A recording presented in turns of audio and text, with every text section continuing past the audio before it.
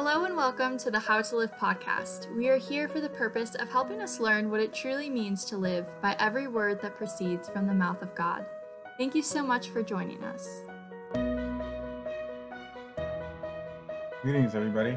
My name is Raul Collado, and I'm here with my wife. Hi, my name is Jody Collado. So, Jody, what is the topic of today's episode? Well, today's topic, the title of the episode is Rest in the Lord. And we got this title from the very scripture that we're going to be looking at today. And we're going to be looking at some verses in Psalm chapter 37.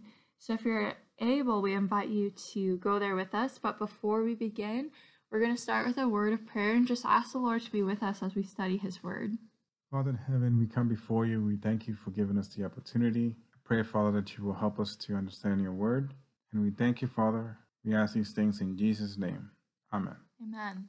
So, Jody, may you read for us Psalm 37, verse 7. Yes. Do you mind if I read verse 1 first? Yeah. On the whole chapter, we really encourage you all to read the whole entire chapter. We're not going to be going through every verse today, but verse 1 says, "Fret not thyself because of evildoers, neither be thou envious against the workers of iniquity." Verse 7, it says, "Rest in the Lord and wait patiently for him. Fret not thyself because of him who prospereth in his way, because of the man who bringeth wicked devices to pass." What really stands out for me in verse 7 is the first word that says rest. Rest, or in other words, when you're resting, you really are at a standstill. You're repose. So it's very similar to when in the scripture says, "Be still and know that I am God." Mm-hmm. So rest in the Lord and wait patiently for him. So I believe this gives us the definition of what does it mean not to fret yourself or not to become agitated or irritated. Do not become agitated. Fret not yourself because of him that prospers in his way, because of the man who bring wicked devices to pass. So we're told here very clearly that there'll be men, wicked men, they'll be carrying out some schemes, and the word of God is letting us know, be still or rest in the Lord and wait patiently for him. And I also like verse 5 in this psalm. It says, "Commit thy way unto the Lord, trust also in him, and he shall bring it to pass." You know, in the world that we live in, there's so much wickedness and there's so much talk about wickedness. And there's, you can go online and just read page after page, article after article about what's going on and the wicked things that are happening in this world. And as Christians, if we believe God at his word, it says, "Fret not thyself because of these evildoers." Don't worry about it. God's taking care of it.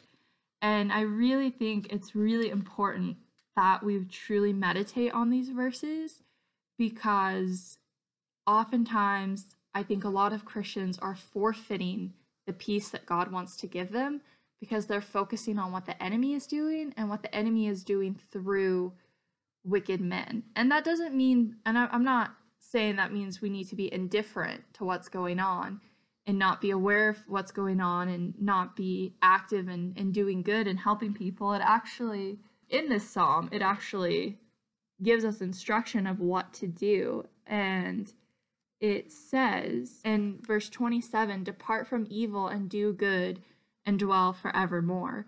So it's, definitely God's not telling us to just do nothing, but he's telling us to do good and to rest in him, because he's the only one who can truly take care of this. And in verse 8 of this Psalm 37, it tells us about to cease from anger, meaning that we're to stop being angry. We are supposed to put an end to our anger and to our wrath. And it says, fret not thyself in any wise to do evil, but to do good, as you mentioned in verse 27, that we are to do good. And this brings me to mind more and more of the life of Jesus, that he committed himself to his Father who judges righteously when he was being faced with wicked men, wicked rulers, wicked religious people. He always committed himself to his Father who judges righteously. And yeah, he did good. There was not something that he didn't do that was good. Jesus always did good. And we're told to rest in Christ and to patiently wait for him. What does it mean to wait for him, to patiently wait for him? If we turn to Psalm 130, in verse 5, I wait for the Lord, my soul doth wait, and in his word do I hope. So a person who is waiting, they find hope in his word. And it is very interesting about the word hope. Hope just means you're in a state of expectation. And that's what the Bible is saying in Psalm 37, verse 5, that you're supposed to commit yourselves to the Lord. Like hand over your ways, your everything that you're feeling to the Lord and trust in him, because he is going to bring it to pass.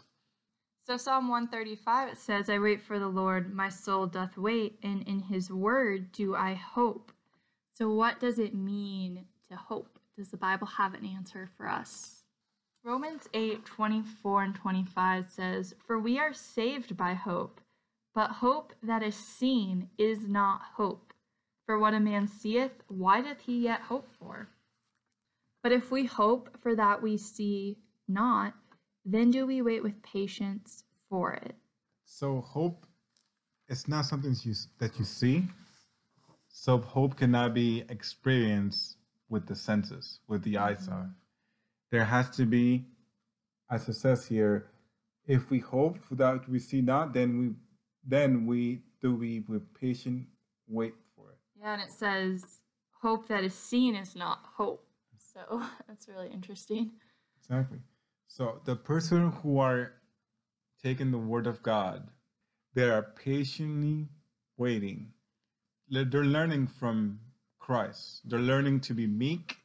They're learning to endure patiently the trying of their faith. They find themselves in the circumstances of evildoers who are committing things that are wicked schemes. Just looking at these few scriptures, there's just so much encouragement here because, as we look around in our world, it's obvious that there's evil doings in our world, and it can seem like there's no hope, and like what's going to be done, and what should we be doing, and people look to the future, and oftentimes they're filled with fear and anxiety, and God is a loving Father, and ultimately, God's going to be the one to render justice, and God is not indifferent of the things that are being done on this earth, and He sees and He hears everything. He knows, and God is so merciful. He's telling us, to rest in Him and to not worry about the evildoers, and that's how, when we have the peace of Christ,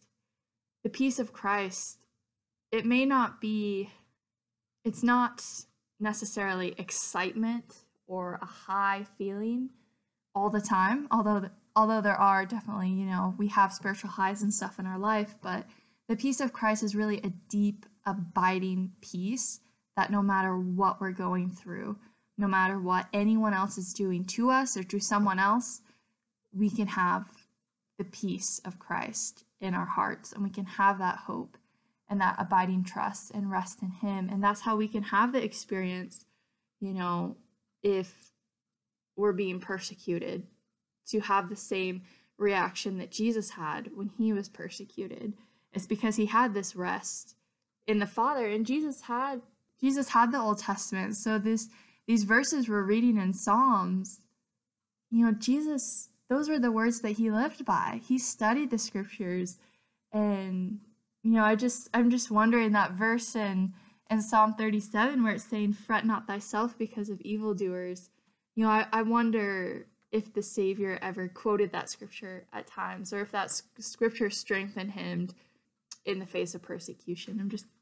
He lived by every word that proceeded out of the mouth of God, and during his lifetime, they only had the Old Testament at that time. So very inspiring, very encouraging, and yeah, we encourage you all to read the entire chapter of the Psalm. As we encourage to read the whole Psalm 37, as my wife said, that we are to endure some of the things that the evildoers are doing. And in the New Testament, Paul is writing to Timothy, and he's also writing to us. In 2 Timothy chapter 2, 3 and 4. Thou therefore endure hardness as a good soldier of Jesus Christ. No man that warreth entangle himself with the affairs of this life, that he may please him who had chosen him to be a soldier. So here, we're told that we can endure hardness. The word hardness is meaning trials and sorrows, affliction. And it gives the illustration as a good soldier of Christ, Christ being the captain, Christ being the commander. And we're to please him who had chosen us to be a soldier. So in the same way, we can take all of our cares, all of our trials, and not fret ourselves, but trust and rest in Christ, and he will bring it to pass. So everything that we deal with, every aspect of our life, whatever circumstances come our way, is because Jesus has allowed it. For the purpose of for us to really trust in him, to take upon his yoke. Because it says in Matthew 11, 28 through 30, Christ is inviting us. He's saying, "Come on to me, all ye that are labor and heavy laden." And it says that we will find rest. Because it says that Jesus is meek and lowly in heart. And then it tells us to pick up the yoke. And the yoke of Christ is really simple. It's to do good to them that are persecuting, and to pray for those who despisefully use you. So fret not yourself because of evildoers, but commit yourself to Jesus. May the Lord bless you and keep you.